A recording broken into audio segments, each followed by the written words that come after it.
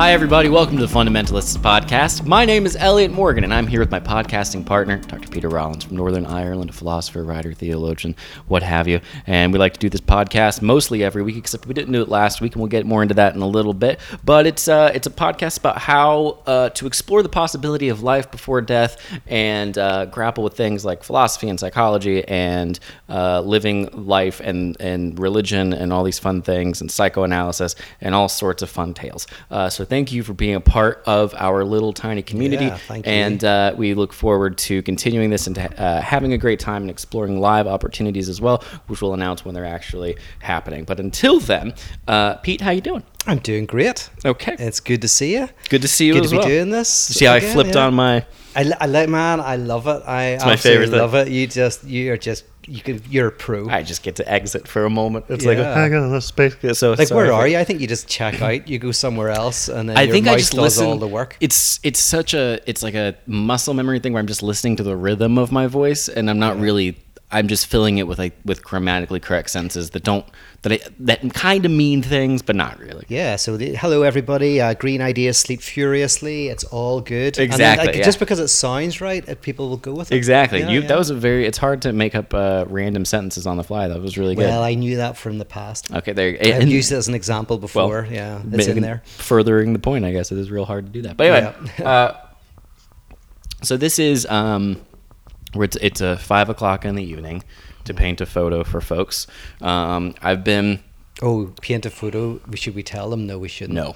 Okay. But yes, you should, because I have the info. I want you to do the thing because Okay. I think I'm too nervous to do it. And I was the one who was too nervous, and now now you're the one too nervous. We'll explain more to folks when the time comes. But that was a fun. Yeah, that's a fun. That makes. I can only imagine what that sounds like we're talking about. But anyway, so yeah. To paint a picture. Yeah. It's 5 o'clock. It's a Thursday. And I just got back from the Valley Folk office, and you've been hanging out doing your thing, reading and writing, doing your philosophizing. Yeah. And we came up with the idea to have a episode on my experiences with something called mushrooms. Right. And you're not talking about the ones you can buy in Target. Correct. You don't buy anything in Target like that, do you? I should have said Tesco, but that's the UK. Target's perfect. Yeah. Oh, is that right? Yeah, you can buy groceries in Target. Okay, Okay, the big ones, the big ones. Yeah. And that's what we're going to talk about today is the groceries in Target and how they're a little bit too expensive. But anyway, so this is a very strange thing to talk about because I'm very hesitant to talk about it because I don't want to say, like, if you're a listener of the Fundamentalists, please know up top that just because I have done mushrooms and I think everybody should doesn't mean I think you should, and I want to make sure that that's like completely. Let's just be clear. Yeah. Unequivocal. I don't want people, where do you stand? Should I do it? No, everyone should do it. If you don't want to do it, you shouldn't do it. That's insane. And I also think it's something that is, it's such a strange thing to talk about because it's like. Well, I feel bad because you mentioned you wanted to talk about this. So today I put a tweet out and you said you read the tweet and it made your heart beat. Yeah, it was just weird to see it. It was like, Elliott's going to talk about doing mushrooms. I go, oh, yeah, that is something I did. Oh, okay. All right. Yeah. And I did talk, and I have no problem talking about it, but seeing it in print was like, oh, yeah, I am talking. So there is So to be clear as well, this was a long time ago. Ages ago, Pete. Yeah. Thank you for asking. Ages and ages and ages ago. Yeah. Which is why my memories of it will be so specific and very clear and very pointed. But anyway, so I've done it in the past and I've done it before. This is not the first time I've done it this time ages ago. And it's a strange thing to talk about because on one hand, there's always for me a sense of like very boyish guilt with this stuff of just like, oh, this is bad. Like that's bad. Like you don't do that type of stuff. Like that's very out there. Like the image of somebody doing mushrooms in my mind is always very like hippie kind of like, the patterns everywhere, like the psychedelic kind of paintings that you see that are all like it's the guy and he's got shapes coming out of his forehead. Like, you know what I'm talking about? Like that kind of drug guy person. And I'm not, I would say, a drug guy, but that said, I have done it. So we're going to talk about it. Yeah. And I think it is an interesting thing to hear about for people who are interested in quote unquote spirituality, or just how the mind works. Like, it's very, very, like, approaching it from that angle was very fascinating, and also part of the experience for me, which was interesting part of it. But and the good thing about this is, like, we're going to be coming at it, like, you're going to be trying to convince me that although I shouldn't do mushrooms, I really should. And I'm going to be giving a certain skepticism about mushrooms. Yes. So there'll be a good little bit of kind of like back and forth here. And a healthy, and I don't want to come off as an apologist or a advocate for mushrooms just because I think everyone should do them. It's not, that's separate from the fact that it's it's separate from the fact that you definitely shouldn't. Yeah. So anyway, so I did the mushrooms, I did the thing, and I'm just going to explain sort of a couple takeaways from it, and then we'll talk about communism, I guess. Oh yeah, so I wanted to talk about this thing called acid communism, which is which is the politicization of psychedelics. The idea that that we can, if more people took psychedelics, we could enter into a phase of higher consciousness that would change the political, economic landscape. Yeah. And I'm skeptical of that, and so we'll talk a little bit about it. But I thought, because I have some friends like yourself who swear by mushrooms, and these are people who are very grounded, very successful, very interested. They find that it's been a very useful thing. So actually, although I'm going to show a little bit of skepticism, I also go like, the people like yourself who have in the past experienced this and find it actually something that has been useful and good.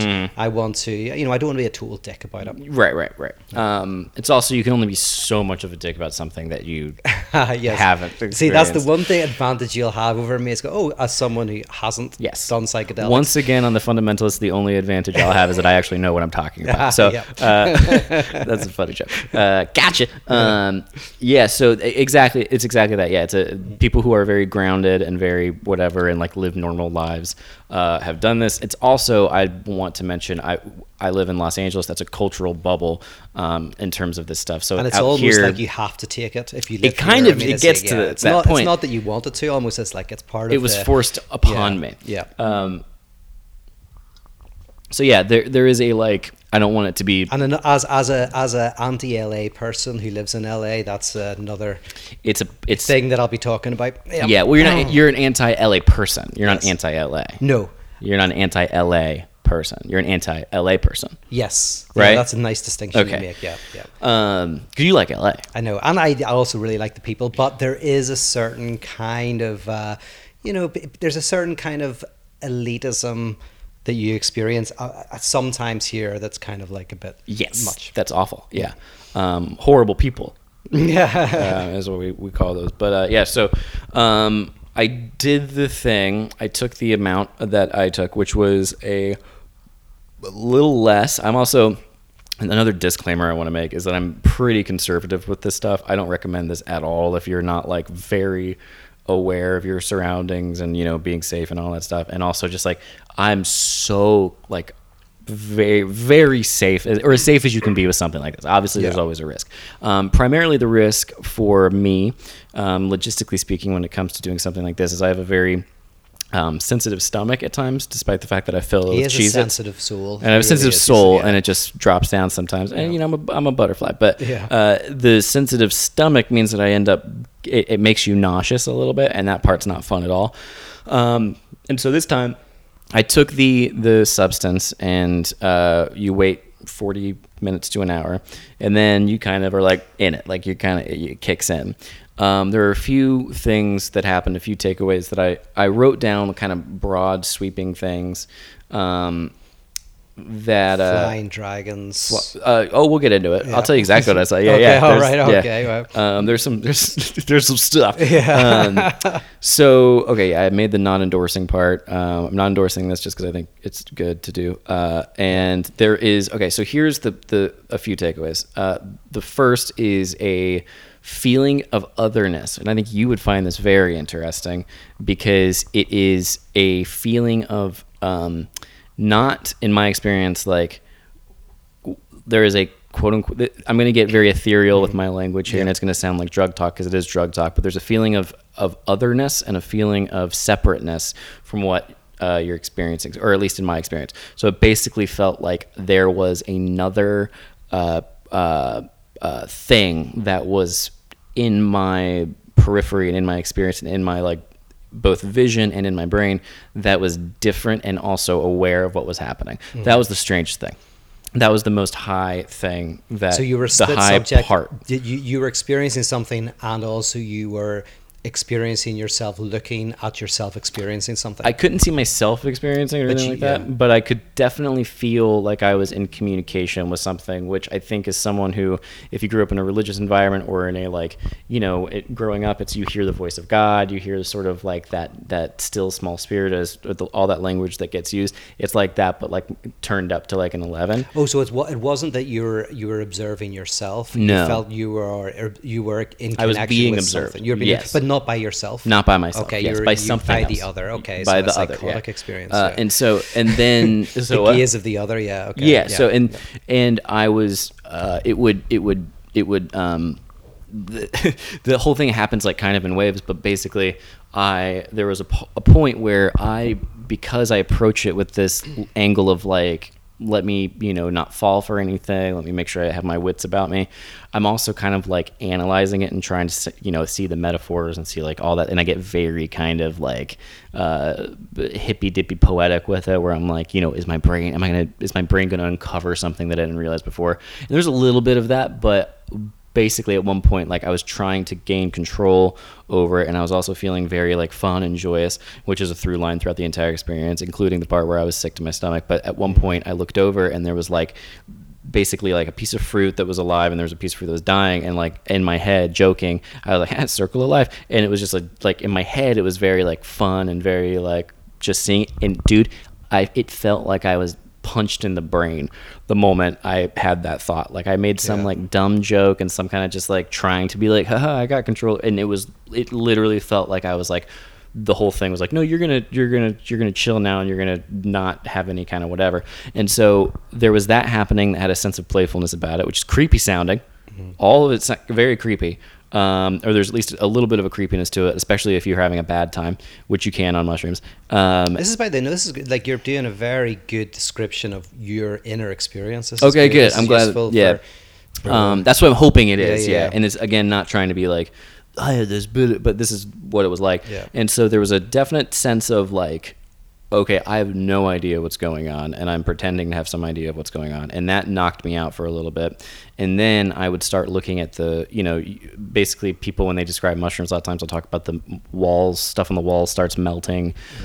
People's faces melt, they shift, all that's true, and it was crazy. And you can imagine that happening. And here I would say this, if we're going into like the experience of it, the imagining stuff on the wall melting, or imagining somebody's face melting, is not in and of itself in my experience, a particularly like profound thing, because when you imagine something like that, you're just like, oh yeah, okay, you can imagine anything melting. Like you can imagine faces shifting. You can, in your mind's eye. But this is happening outside of you. It's truly happening outside. Yeah, and it also happens when you just stay very still, and it happens in your reflection. And so all of that while being accompanied, typically, or at least in my experience, with a sense of otherness that is comforting. So it's like you feel like you're solid, you feel good, and you're also incredibly happy, and everything is very vivid. So it's like a movie-like experience where things are changing and kind of playing with you almost. It feels at least like that. Like there is a silliness to it, or at least that's, again, what my experience was.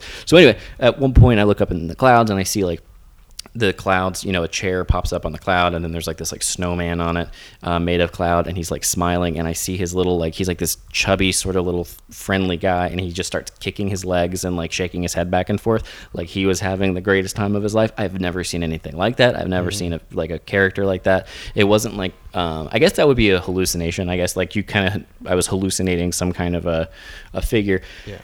Combining that with like seeing the mountains move and all that stuff, and then so you see all of this stuff on the outside of you, and then there is and then I recognized at some point in it that I was like performing, like I was being entertaining for the person I was with. I was being very like present for them, but also like using sort of bits and like kind of like being funny to distract myself from what was happening. And it got to a point where it was like, it felt like the experience I was having was basically such that whatever that otherness was sort of like, you gotta calm down or like relax for a second. And I'm sure, obviously this stuff is all happening in my own mind. My brain's getting rushed with dopamine or whatever it is. But the experience was still that I was like, oh, I need to just be myself here and relax and take a deep breath. And then from that moment on, I was like, I had the conscious thought where I was just like, okay, let's just see what happens. Let's see what this thing can do. And closed my eyes, watched like weird shapes appear, all that stuff, and then was just sort of like truly taken aback. I look at the ground. Did I tell you about the ground? So the ground starts breathing. Of course, that's the most, it happens. Yeah. But then there were times where literally everything was working in this weird sort of unison. So like the ground would be breathing while the clouds were shifting, and while the palm trees are also like forming shapes and faces and all that stuff. So it was all, and it would all work together in this very like psychedelic experience. But the entire time, the thing that no one in my, listening to people explain this thing, they don't really explain the sort of like playfulness and sweetness and fun to it that I didn't expect. There's also like coming down from it, at least in my experience, it's not necessarily a very depressing thing. It doesn't feel very bad. It actually feels, pretty good because the come down is so slow. So anyway, the overall takeaways were the sort of ability to experience it alongside the analyzing, and then also the giving up of the analyzing, which is of course metaphorical and beautiful and has its own sort of lesson to be learned. But then the addition later of like this ridiculous playfulness that I don't think I realized I still had. Like there was like a childlike sort of like silliness that I think is valuable. So so now that I'm wrapping up here, but when it comes to whatever this acid communism thing is, or whatever this type of thing is, I can understand where they would think that could be useful, if only to kind of lighten everybody up a little bit. And that obviously is very simplified, and it's also artificial. Like I kept reminding myself the entire time, I was like, this is a high, like this is not real, this is not whatever. And I got to a point where I just started like laughing a lot about that, because I was realizing that I was like trying again to make sure I had control over it. And then I started laughing at the fact that I was laughing, and it was kind of just like, it was a very fun, very sweet, very good experience. And I also made a point to not write things down and not like, put too much stock in it. Like I wanted to just do it and then have the effects of it afterward. And again, this was ages ago, so who knows what, when this could have, really years ago. Yeah. But anyway, yeah. So I did the whole thing, had that feeling of like, aware that it can't be everything, but it still was nice. It still had better lasting effects afterward than I would say literally any vice that I've partaken in. Yeah. Thank you, everyone. Yeah. Thank you for coming to my TED Talk. And I want to give a shout out to Joe Rogan and any LA comedian who has encouraged the use of these things. Did you have any sense of guilt? Yeah, absolutely. Yeah. I felt like I was oneness was what I was going to say. Any kind of sense of, because that's what I want to hone in on. Yeah. Okay. There's a sense of oneness, but it wasn't a sense of it definitely, the oneness thing, especially when things are moving in synchronicity, you kind of can see your own. Like at one point I put my hand on the ground that was in like creepishly inhaling and exhaling, and it like went down with it, and like it checks out. Like when you look at it and you're like, no, that's not really doing that. It'll kind of keep doing it at times. But you can also go into a bathroom to pee, and the walls can start closing in on you, and it can become terrifying for a second. Yeah. So it's not like, it is literally a drug. Like there's no real way around it. I also don't think it's something that when I've been done doing it, I'm not like, I'm going to do this again tomorrow. Like it's very not something that I think should be taken lightly, or not without like, crossing your T's and dotting your I's. Yeah, is the phrase. Yeah. Wow. So there's loads in that. I mean, one of the as a minor thing is like, it does give you an experience of what some people experience when they're having a psychotic break. Because when you're having a psychotic break, you're repressed, what's called returns in the real, which means it returns actually in reality. Mm-hmm. So you feel either you're being looked at, or you're being spoken to, or you see things in reality, ghosts or people, mm-hmm. or kind of strange things, and it's actually there in your experience. And very few people experience that, but weirdly, if you're on drugs, you can get an experience of that. It definitely feels like that. The only thing I would say that it doesn't line up with that entirely is at no point in my time with it did I feel like I was not aware that was exactly a feeling I was having, and not like and that's the big difference, because you're not terrorized by it, as in it's not like, it's not something that is, you're on a drug. Mm-hmm. You kind of like, it's not something that just is imposed on you. Mm-hmm. But mind you, if someone put that drug in your drink and you didn't know you were taking the drug, it might be closer to that experience, because you're not in an environment where you're going, I'm bringing on this experience. Yeah, absolutely. That might be different. I don't know what. I mean, it'd be horrifying. Yeah, that could be horrifying. That's why. Yeah, that goes back to like making sure that it's not taken, lightly, or not even taking it and knowing that you're taking it, but also taking it and being in a safe, isolated environment. Like it's also very taxing on the brain. Like when I was done with it, I was like, this is. The brain feels like it's kind of worn out, which is ironic because it's also a very light feeling it's very freeing and very wonderful, but it's like, I went to bed at like 9 o'clock and I was just like, I know that for you. Yeah, that's that late. You do, yeah. you'd be if you did mushrooms, you'd be in bed by 3 p.m. At the latest. But yeah, it's very like, it's not something that I think is like doing a smoothie where you're just like, I feel better now. It's like you do it and you're like, oh, I kind of need to not do anything for a little bit. It can feel rest. Like, some people I know who have taken it for kind of like, say, let's call it spiritual reasons. They, it feels like work. It's like they don't go like, I'm not doing it all the time, because it actually it takes a lot out of you. You're maybe getting insights, whatever. But yeah, it's not like you're coming out of it refreshed. Mm-hmm.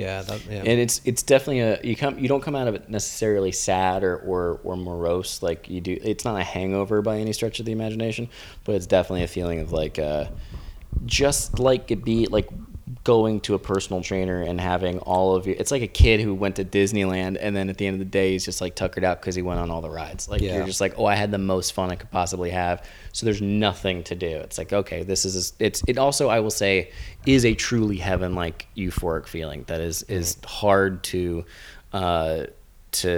not like be very seduced by and very just like, I want this all the time. But it also reminds me, it's the only thing in my life that's ever reminded me of the feeling that I had during the Holy Laughter Revival, which I've obviously talked about 1,000 times. But like in Carpenters in Lakeland, when they did the Holy Laughter Revival, and like I got quote unquote baptized in the Holy Spirit and fell down and laughed forever and ever and ever. I remember, because I remember that feeling, and it was very reminiscent to that, because it was just uncontrollable kind of joyful laughter that felt like it was being sort of thrown at you, not necessarily that it was coming from some observation of yours.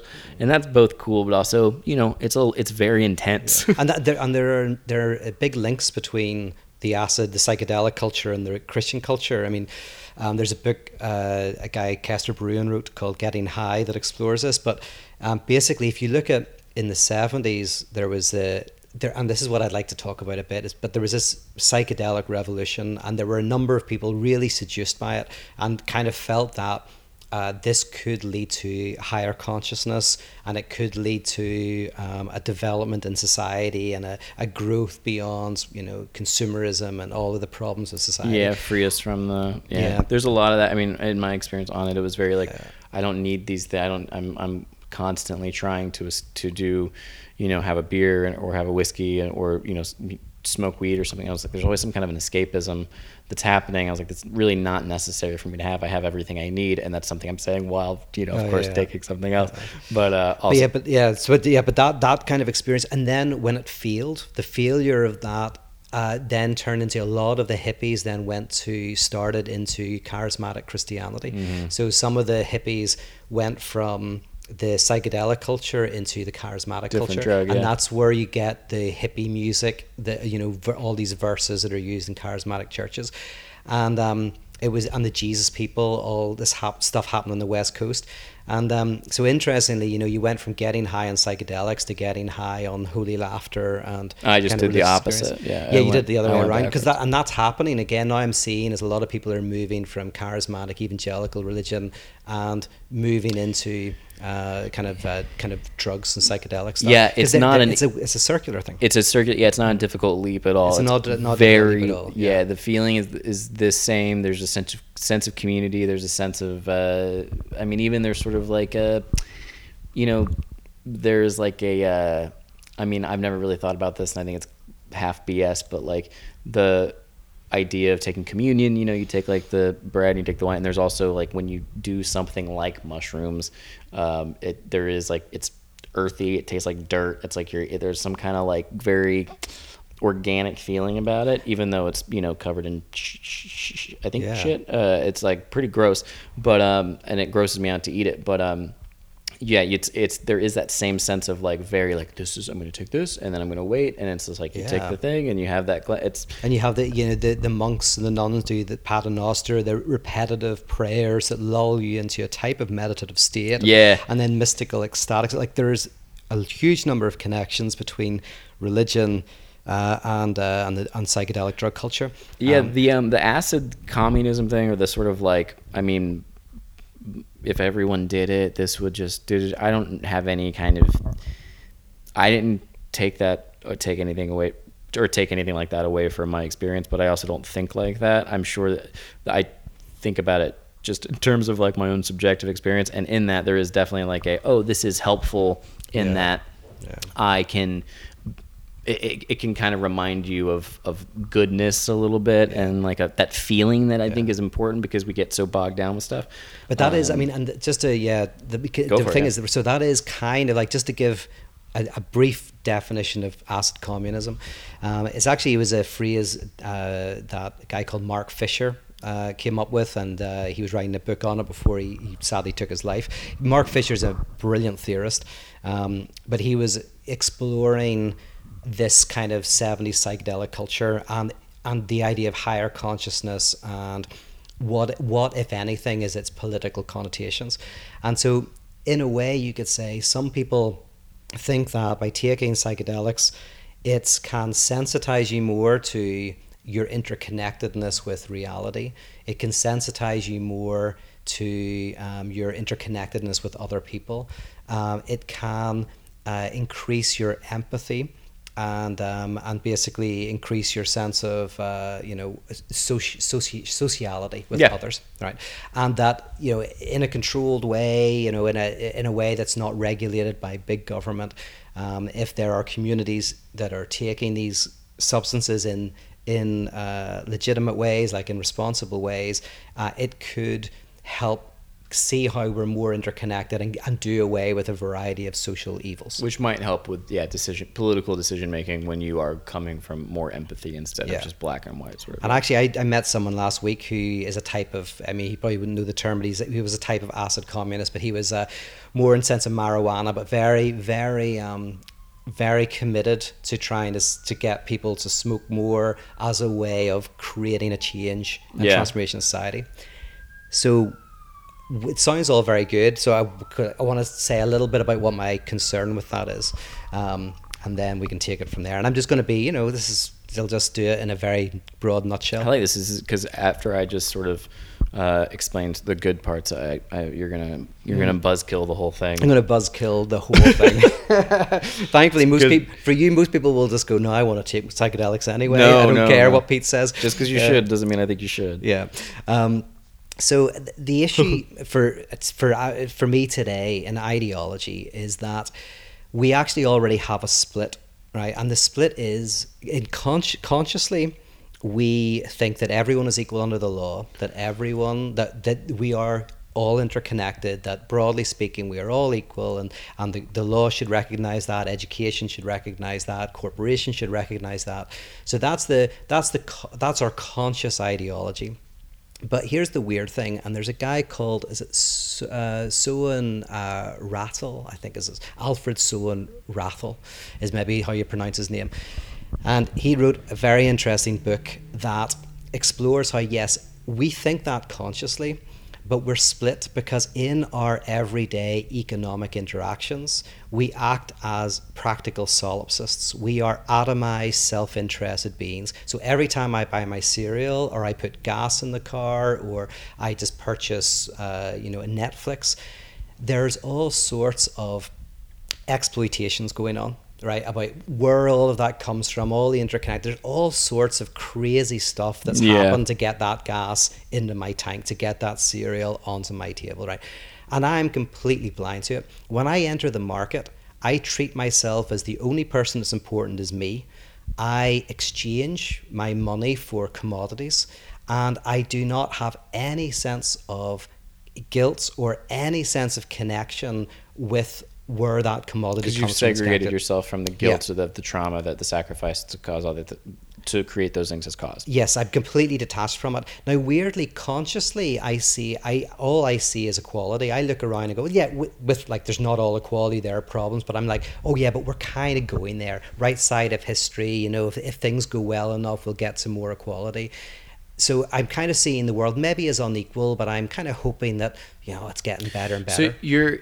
So you're saying we have when we go in, we buy our Little Debbie, and it's for me, but I am unable to. I've separated myself from recognizing that the creation of that Little Debbie has. What's a Little Debbie? Little Debbie's a little sugary cake. Oh, nice. There's multiple types, but I'm imagining an oatmeal cream pie for our listeners. They're individually wrapped in plastic, and they last for 1 billion years if you leave them on the shelf. They're basically like Twinkies. You've seen Twinkies before? Oh, yeah. That's Hostess, but anyway.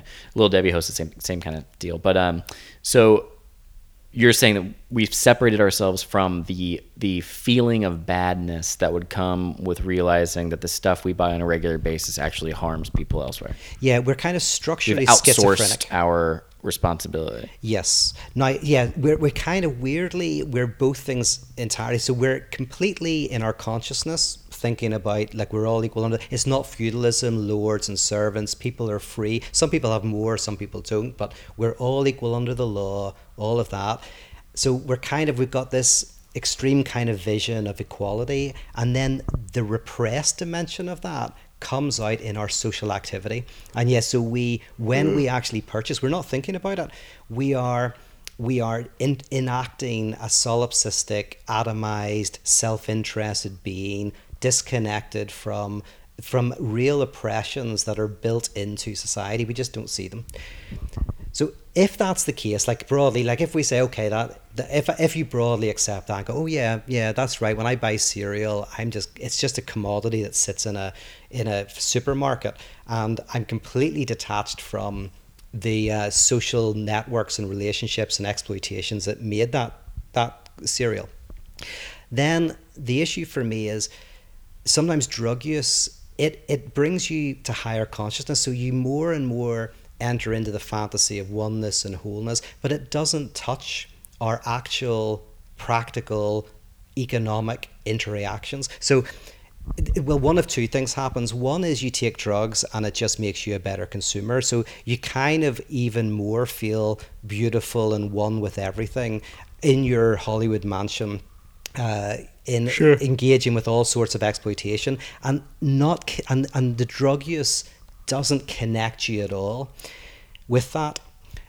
Because so for me, basically, the choice is between higher consciousness and lower consciousness. You should pick lower consciousness. Lower consciousness is where you start to realize what's going on almost unconsciously, what you're consciously doing but not consciously aware of. And for me, drug use can actually make you feel more beautiful, more kind, more caring, and even more detached from the economic reality of your participation in society. And then the other dimension is, or you can take drugs and it does detach you from consumerism. But then it's even worse, because the repressed antagonism doesn't manifest in your economic life. It'll manifest in an extreme way. I mean, obviously the examples are Jim Jones as the religious example and Charles Manson as the secular example. Sure, yeah. This is where you try and create a non-antagonistic utopian society, And in that act of trying to get rid of the antagonism, it returns with such violence that it erupts in some very negative way. So there you go. All right. Yeah. I see what you're saying. Part of it is like, in my mind, I'm having difficulty connecting certain parts of what you're saying with the other parts. But one, it sounds like Jim Jones and the Charles Manson things. They're extremes. Exactly. Yeah, they're extremes. So I can't really, I don't think it's the same as like capitalism having, sort of, shoved to the side negative effects, because I think those are just extreme situations. Whereas in my understanding, in like the consumer market, it seems like it's a through line. Like any consumption, any kind of thing that you're just buying and selling money for is always going to result in that. I don't think the result of drug use or psychedelics is necessarily always going to result in a Charles Manson or no, not at all. And I know you're not saying that. For me, mostly it just makes you a better consumer. Yeah. 90% of drug users of psychedelics are upper middle class or middle class people who. It's very privileged. But I think there's a connection with that, which is, I think it's a way to basically get the liberal ideology on speed. So basically it's turning liberal ideology to 11, so you really feel pure and good and fighting for equality and all of that stuff, and it completely disconnects you from actually where exploitation is happening. Exploitation isn't happening in your consciousness, it's happening in your material interaction in the world. I guess, yeah. This is relating my experience with the acid communism thing, so I'm having to like. Well, see, what I like about you is you're not trying to say there's a political dimension to this. Yeah, for me, as a recreational thing, it's totally fine. The only thing I'm thinking about is that kind of thing that you're saying, the sort of like this can make this happen, that can make you sort of believe that you're outside of the system, when in actuality the only reason you're able to have that perspective is because you've already, I can kind of wrap my head around that kind of thing. But I will say that if you were to experience the mushrooms and to take the mushrooms, you could still have your cognizance, you could still have these ideas, you could still have these opinions that you're having. I just think you'd find them really funny. And I think that you'd walk away from the same morals, or the same sort of, not more, that's the wrong word, but same ideas with a lightness that might make them easier to both digest and actually enact, regardless of what they might be. So, well, let me give you an example. See what you think of this. This is a true example. A friend of mine took psychedelics, and he was telling me about this experience of seeing this homeless person and feeling this profound empathy, feeling that he was one with this homeless person, that actually all of the differences and all of the social, historical, contingent things meant nothing. That he was when he looked in that guy's eyes, there was this moment of oneness, this moment of connection, that really nothing separates us. And I'm going like, yes, that's the zero-sum fantasy. Yeah, is that because it's oneness? Yeah, it's which is as. But that for me is actually going the wrong direction, because what that's done is it's covered over the actual truth, and the truth is that our and my interactions and way of economically engaging with the world has actually created a fundamental difference that is created. So whenever I go, we're all one, I'm going like, the problem with that is it's actually going in the wrong direction. It's going in the right direction. Is to kind of see, not that, we're both humans and our souls are interconnected and there's some eternal recurrence. It's more that what I want is a drug that helps you see your material. It helps you see the horror of the truth of your material involvement in the world. My argument. No one's going to take that drug, but exactly. But I think you're here. So you have this system that, this consumerist thing that results in horrors that you don't have to see. Okay, so they're so traumatic and so whatever and so bad that we have developed a system that we don't have to look at them at all. Yes. So we've split ourselves, like schizophrenically split, just like between put it away. Our conscious ideology. I have my iPhone. It came out of a magical factory that's made of butterflies. Like it's a perfectly leprechauns make them exactly. And my car, it doesn't affect anything. It's just a car. And the funny thing is, we know that's not the case, but we still act as if it is. That's the funny thing. Like you ask anybody, and you go, "Oh yeah, my iPhone. There's definitely exploitation in it." So we're not even unconscious of it. We know it's just a fetish object.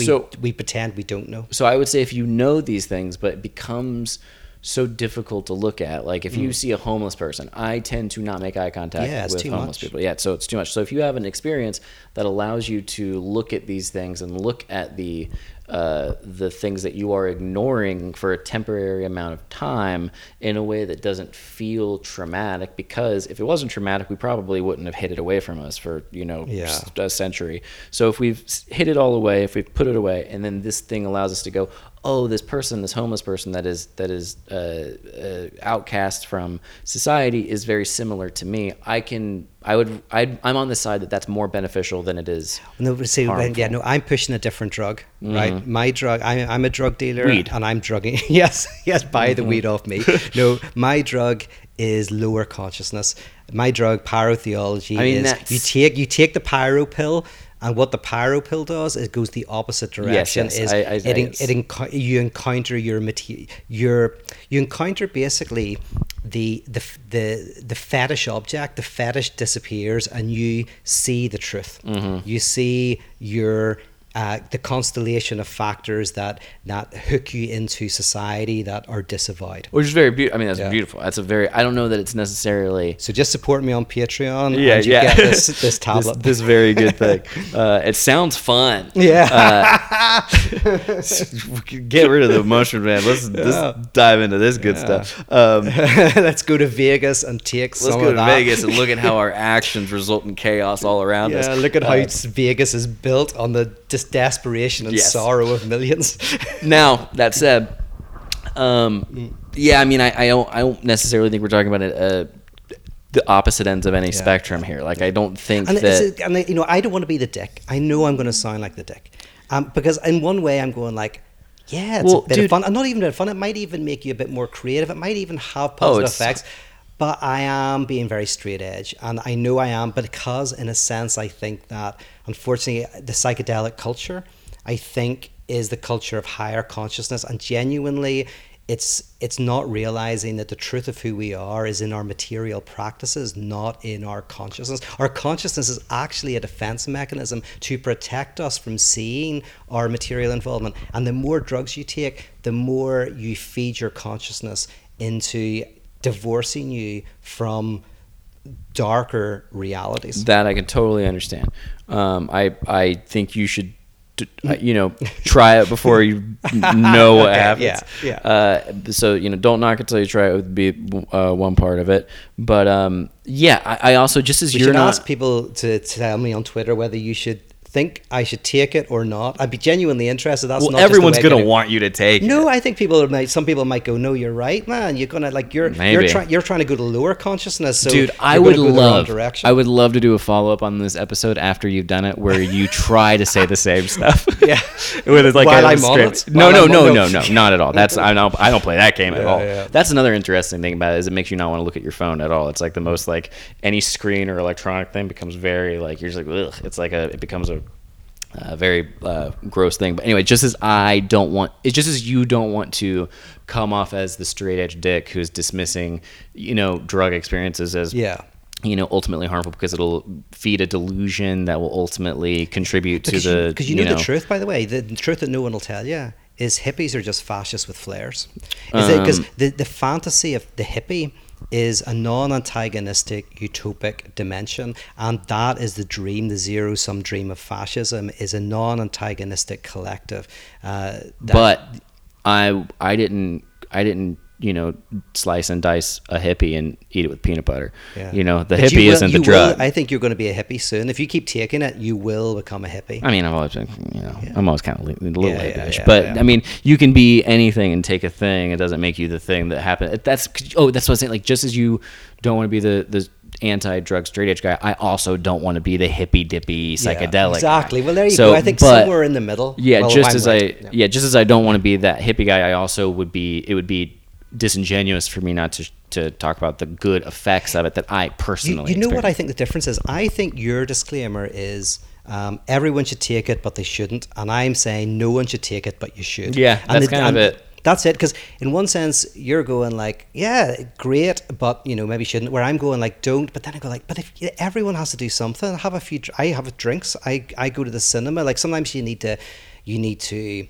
get out of the difficulties of life. I have no problems with that. But my issue is, when it comes to acid communism, when it comes to psychedelics as a political venture, I go, it's the wrong way. And I think everyone should read Slavoj Žižek's The Sublime Object of Ideology to see a good critique of that. Great. But I'm just doing a course on it at the moment, so I think it's a good book. And it kind of gets into this issue. It's a hard book, but it gets into this issue. Sounds very good. Yeah, I think anybody who takes anything like that is like, I mean, it's like Joe Rogan became a meme because he talked about DMT so much, and have you done DMT? Have you done DMT? And there's all these, memes on the internet that are just like, somebody says some random thing and Joe Rogan's like, yeah, but have you done DMT? Like, if you become that guy where you think that doing this thing can solve all of your problems, I don't necessarily believe that. I will say that it did.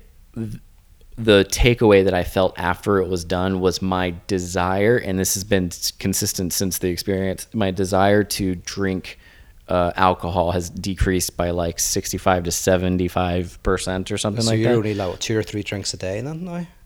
Oh, no, I mean, I still take the normal 10. Okay, well, that's I just only enjoy 7 yes. of them. Oh, right, okay, that makes sense. Yeah, but it's truly like, with the moment it was done, I was like, oh yeah, I don't have any, I'm good for a long time.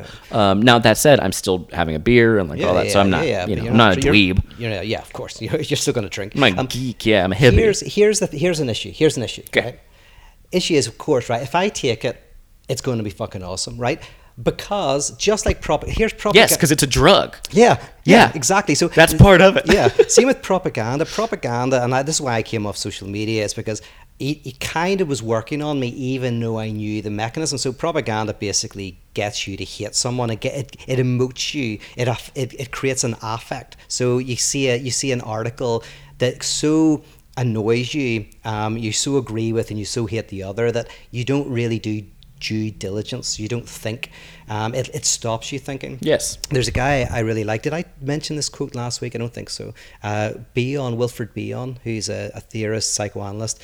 He was part of this chaotic institution, and someone asked him, what do you think about what's going on in this institution? And he said, what's going on makes it unconducive to thought.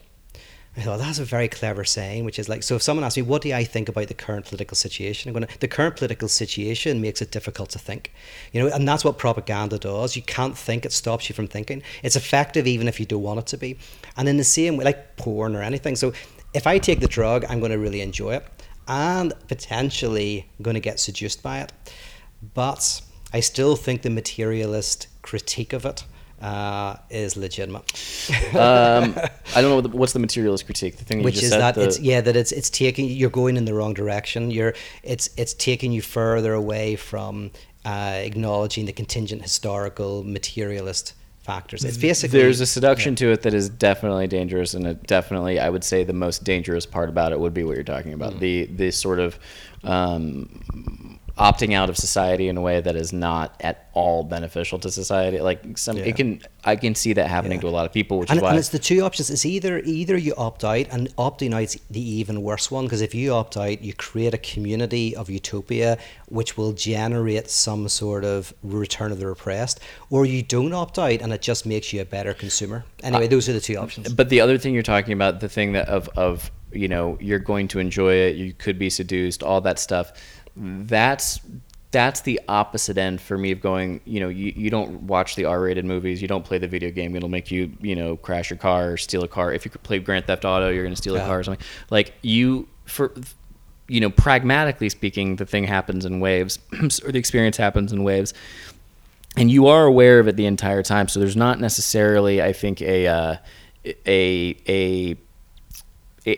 only, in my experience with it, adds a dimension to what you're already thinking. It's not necessarily going to, in my guesstimation with you, it would never be like everything I think is wrong and this is da da da da. I do, however, think it will, the invasion of it and the effect that it has on your brain will be a profound thing, but it's truly a feeling. It's not there's no thought of like anything other than just, or at least in my experience, there's no thought other than just like, this is hilarious. Like the fact that you're so obsessed right now with being on this drug and having it figured out is so funny, because everything is so ridiculous looking right now, and there's like clouds that are like laughing at you, and it's like living in a cartoon, and then trying to be like, oh, well, this is what I'm experiencing is a rush of dopamine, and it just becomes comical in and of itself,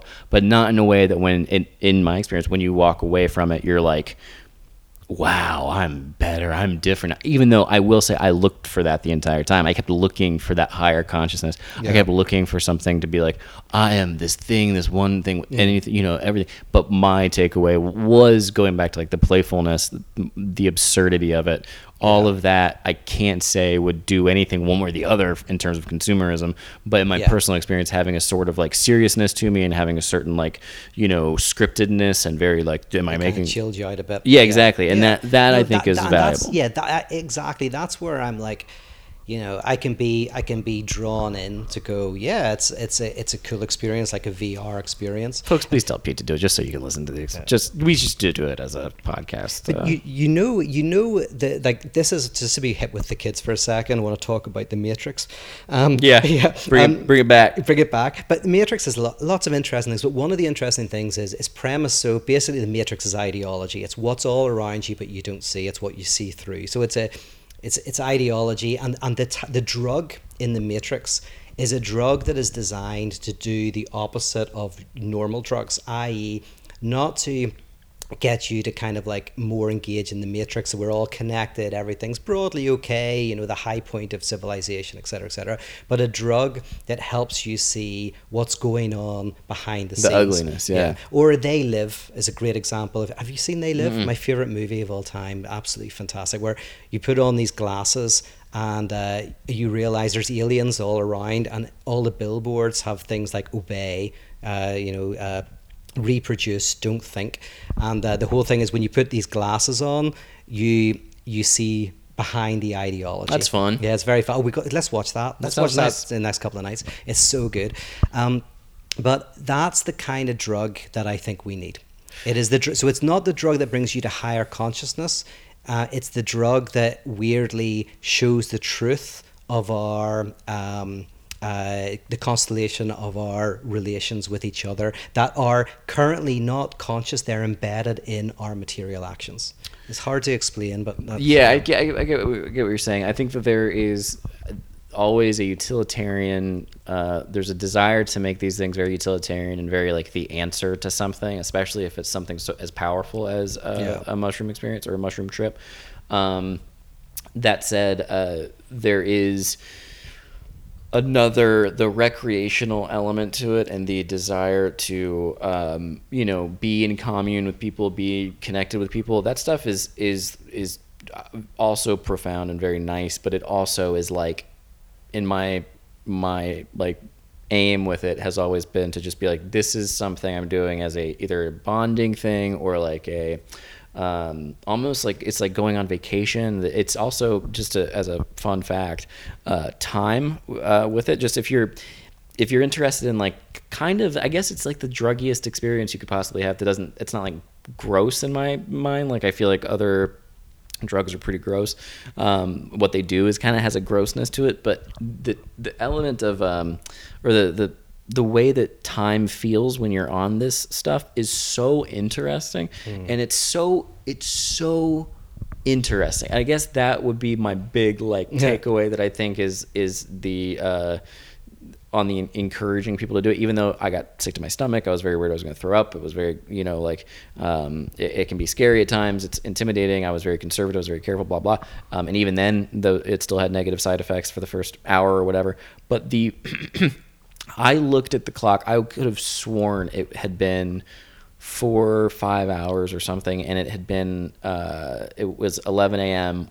When I took it, and it was 1:30 when I looked at the clock. And in that hour and a half, it felt like, a full day. Like it felt like I'd done a full shift at some kind of fun theme park or something. And that's just interesting. It's a unique feeling that I think we obviously don't get to experience in everyday life, and time can feel like it's flying by so constantly. If you take something like this in a safe environment and have a good time with it, it can feel like you just sort of are stretching an entire, or more like packing a day's worth of experiences into such a little amount of time, which is nice. Yeah. It's just not that it's profound. I feel like look at me. I poured cold water on your experience, and I'm like, oh, not at all. If you were, because I don't think you pour cold water at all, because I think you're just talking about true things. Like, I agree with what you're saying, and I also would hate for, I don't like when anybody has that kind of like, everybody should do this. Like, I'm saying that joke repeatedly because it is a joke. Like, I don't care. Like, who cares what people? I'm not preaching this stuff. I'm not trying to. No, and here's the thing. Like, I really respect you, and I really respect some other people I know who have done it. And so it's like, I can't deny that the people I respect have got something. You're actually, out of the people I know who do it, you're the one who's least kind of saying, I got something profound out of it, whereas you're more saying, well, it was a profoundly interesting experience, but not drawing too many other conclusions. Yeah, I mean, but I want to respect that, but also being clear about my critique, which I think I have been. And definitely, and I would also say I'm not being transparent about all of my personal takeaways with it. Yeah. Like, there's definitely still feelings of, lessons learned and all that, which I love. It's all very fun, and when you can experience or learn something in a way that feels very from your core, it's very nice. It feels very like embedded in you, and it's a good sort of like, it makes you feel a little stronger when it comes to like recognizing things about yourself. But that's not, I'm less interested in sort of encouraging people to do it for that reason, because I feel like that's just, I don't know. I feel like that's that's when it starts to feel a little preachy and a little bit like, you should do this so that you can become a better person. And it's like, no, do it if you want to do it, but also do it with lightness and playfulness and caution. And my worry is, like, my response to people who have said that to me is kind of like, I think it might make you a worse person, because it might actually, as I say, bring you to think that the issues in society are ideas, consciousness, whenever the real issues, you should be able to look at someone, say, who's homeless, and a drug that actually lets you see how your interaction in the world is part of, and it's, by the way, this is not a big downer, it's like we're kind of all part of it, but more, if we can if we could really see the craziness, we'd all probably be like that one in The Matrix who then says, reconnect me to the Matrix. I don't want to see the truth. The truth is difficult, but I don't also know. It can be fun. It can be enjoyable to see the truth and to try to live differently. It can be fun. This is going to paint me in not maybe the most empathetic light, but I don't know that there's necessarily a thing that I could be shown that would, like, you're talking about, like the obey thing and the reproduce thing, or like the Fight Club thing of, you kind of see the consumerist way that, like, draws you in. I don't know that there is, for me personally, a way for me to get from point A to point oppression that makes me truly empathetic toward the subject. Like, if you go, there is, well, if you throw the plastic straw, if you drink out of the plastic straw, I think that's the worst all that type of stuff. It's like, ideology, well, yeah, but even that, it's like, the way that you're buying this makes this happen. If you were to show me everything, by the time you got to the person experiencing it, they are so far out of my life that unfortunately I just don't have the empathy capacity to really care. But if I take something, or if I have some kind of trip that brings me to the trauma that they're under, or the place that they're in, or our similarities, and then from then that connection can make me better understand or better see sort of the intricacies of these things, then that would be a better experience. I do think what you're talking about is seeing someone and being like, we're just the same, aren't we? Isn't that nice? And then there's no action. It's almost like, once you see that kind of, we're just the same, you and me, then it makes it way easier to kind of ignore the fact that, like, it's you causing that, like, you're a part of the system that's creating that. And like, when you said, like, I think, because the issue as well for me is, it's not, because we all know that's the thing, like, and this is the really difficult bit. I don't know if we've got time to go much further. How long have we been going? I mean, we're a little long, but we're all right. Yeah. Okay, well, very quickly, I'll say this. This isn't like, so Freud, when he was looking at dreams, right? he was saying, okay, there's the two basic positions. One is a dream doesn't have any meaning. Mm-hmm. It's just like your brain getting rid of stuff during the day, et cetera, et cetera. Your pizza had too much grease or whatever. Yeah. And then there's the other view that no, dreams are wish fulfillments, latent desires. There's a meaning to them, right? And Freud was saying kind of neither of those, interestingly. People think that Freud was the latter, but Freud was saying this much more interesting thing. So he was saying that dreams have meaning. So here's an example. A friend had a dream about a baby goat that was running around messing things up. So you hear that dream, and my friend interpreted it and said, well, pretty obviously, like the baby goat is a kid, right? You're thinking about wanting a kid, but the kid might destroy your life, right? It might ruin your life. That's easy, right? That's easy. Is our dreams tell us, certain things that are going on. But then Freud says, no, but that's not the interesting, that's not the unconscious, because you can easily get to that. The truth is in what is interwoven in that, what's hitching a ride with that, which could be, in this example, the fact of freedom and responsibility, like a more basic kind of notion of what it is to be human, that you're struggling with what it is to be free, responsible, what it is to be an individual or be in community. And that these basic antagonisms are going on in your dreams, but you're unaware of them. The more you try to avoid those antagonisms and try to say everything's fine, the worse your life will be, you'll get symptoms. The idea is the more you are conscious of the antagonisms in your dream life and in your reality, the more you tarry with them, the healthier you'll be. That's called the dream work. So it's not about the manifest content, the latent idea. It's weirdly the form of the dream itself. Now, the reason why I'm saying that is I'm saying that the truth that I'm talking about is a drug, not that says, everything's great and everything's fine and we can take drugs and all be happy, nor the sense in which we say that beneath that we are caught up in all forms of social oppression and economic oppressions that we participate in.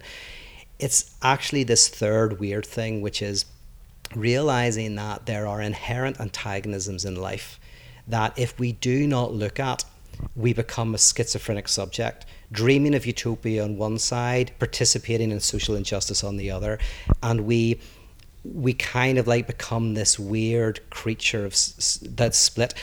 And the trick is to take a drug that helps us see our antagonisms, the struggles in our societies, how we participate in them, try to tarry with them, enjoy them, turn them to the good. And that's what's politically effective. So, and that's why Zizek says we need a third pill, right? Not that in Matrix there's two pills, one that keeps you in ideology, one that gets you out of it, you get to the underlying message. But he says we need a third pill, and the third pill is the pill that shows us all of the antagonisms that are just part of being human and being part of society that we need to look at, that we need to tarry with, that we need to somehow turn to the good. And that's the drug we need.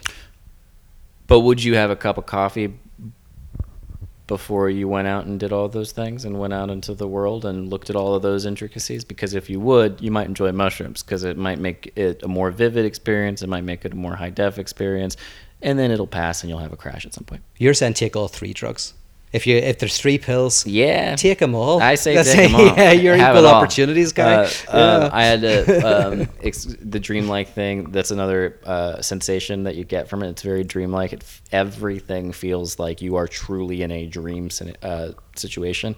I happened to take it in a place that was very pretty, but it was in a backyard. It was very isolated, and in the center of the backyard there is a tree. Anybody who follows me knows exactly what I'm talking about, but I'm trying to be cryptic and be conservative with how many details I throw out here. But there's a tree in the center of the yard, and I had made the comment that the whole place was very much like had like a Garden of Eden feeling, which of course is a druggy high kind of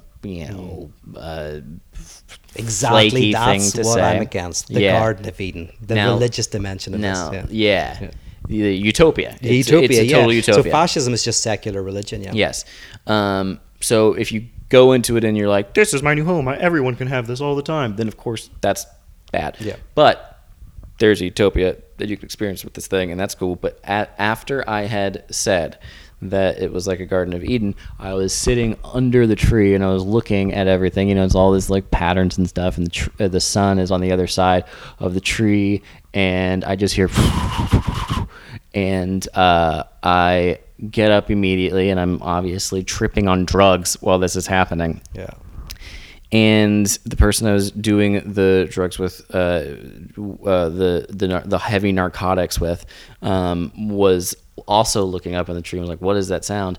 And so I got up and I was startled, so I was going to run away. And I was like, "Oh no, I'm not going to do it in case something is like happening." And then she needs to be, not have something fall on her. I don't know what's falling out of the tree.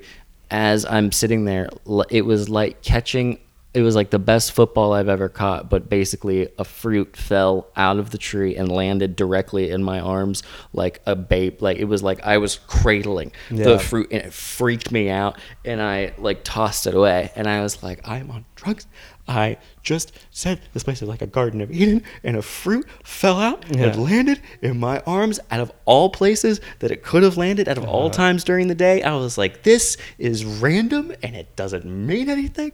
I was like, but the fact that it happened the way it did is very funny, and it was hilarious. And the whole thing went from being this like stupid, like, I'm looking for metaphors everywhere, everything's beautiful, everything's wonderful, everything is just like this thing, to a fruit falling in my arms and recognizing the absurdity of that and just bursting out laughing. So you should try it. Yes. Well, see, every heaven needs hell. That's the issue. That's just called not being on the thing. That's just the come down. Yeah, that's the come down. But every heaven needs hell. It also makes you sick to your stomach. You got to get rid of heaven. Yeah. What's that? It makes you sick to your stomach. So you have a little hell in it. Yeah. And it also tastes like crap. But so any takeaways? Takeaways, yeah. Very fun there's talk. A lot of takeaways there. Good episode. Yeah, it's nice. Takeaways, I guess, just to reiterate, like, I'm not advocating this stuff. I don't think it's going to solve the world. I don't think anything like that. But such a great experience and super fun, and not something to be done lightly. But also, if you're interested in doing it, be very careful, and don't tell anybody I said it or endorsed it, and be good kids and don't do drugs. Yep, very good. My takeaway basically is kind of that point of like heaven and hell are interconnected. They're dialectically connected. You don't find heaven without hell, and so the more you go for the dream of a non-antagonistic experience of wholeness, the fantasy of oneness, which is very, very intoxicating, the more you'll disavow hell, and the more it will return, either in your economic reality or it will explode in an emotional way or whatever. And so ultimately, if you're ready for the drug that gives you lower consciousness, then come to me. It's not either or. You can't pitch yourself against it. Right? Don't be the opposite. Yeah. Don't be the opposite of mushrooms. Because you're going to lose, man. It's not, you can't compete, but definitely what you're saying is better. Fight. What you're saying is I like is good. I want to rise to the challenge. This has been very good. We're going to do, our next episode is going to be on how to save the world. So can you tell us anything about that as a teaser? Oh yeah, little teaser is, it's weird that... Little Teaser is my favorite rap artist. Go ahead. Is that right? Yeah. Does he live in this building? He probably does. He probably does. I think I've seen about 4 little teasers today. I found a lot of littles. There's a lot of little. Yeah. Is that a thing? Yeah. You have to be little something. So basically it's weird that we live in this galaxy where you'd expect to have lots of noise of other civilizations, but there isn't. There's not much noise or any noise. And so why is that? And it's potentially because life has to get through a number of thresholds in order to get to civilization. And what I'm interested in going is I think we're at a threshold where, we may end up destroying ourselves and each other. And I want to explore what that threshold is and how we pass that threshold to get to a point where we can become interstellar species and where we can overcome biological death. Why is it so hard to do? Why is it potentially impossible to do? And what do we need to do to basically get to that next level? And that's what happens when I put mushrooms in Pete's drink right before we start recording the podcast. Kicks in right at the end. Cool. Thank you, everybody. See you next time. Bye.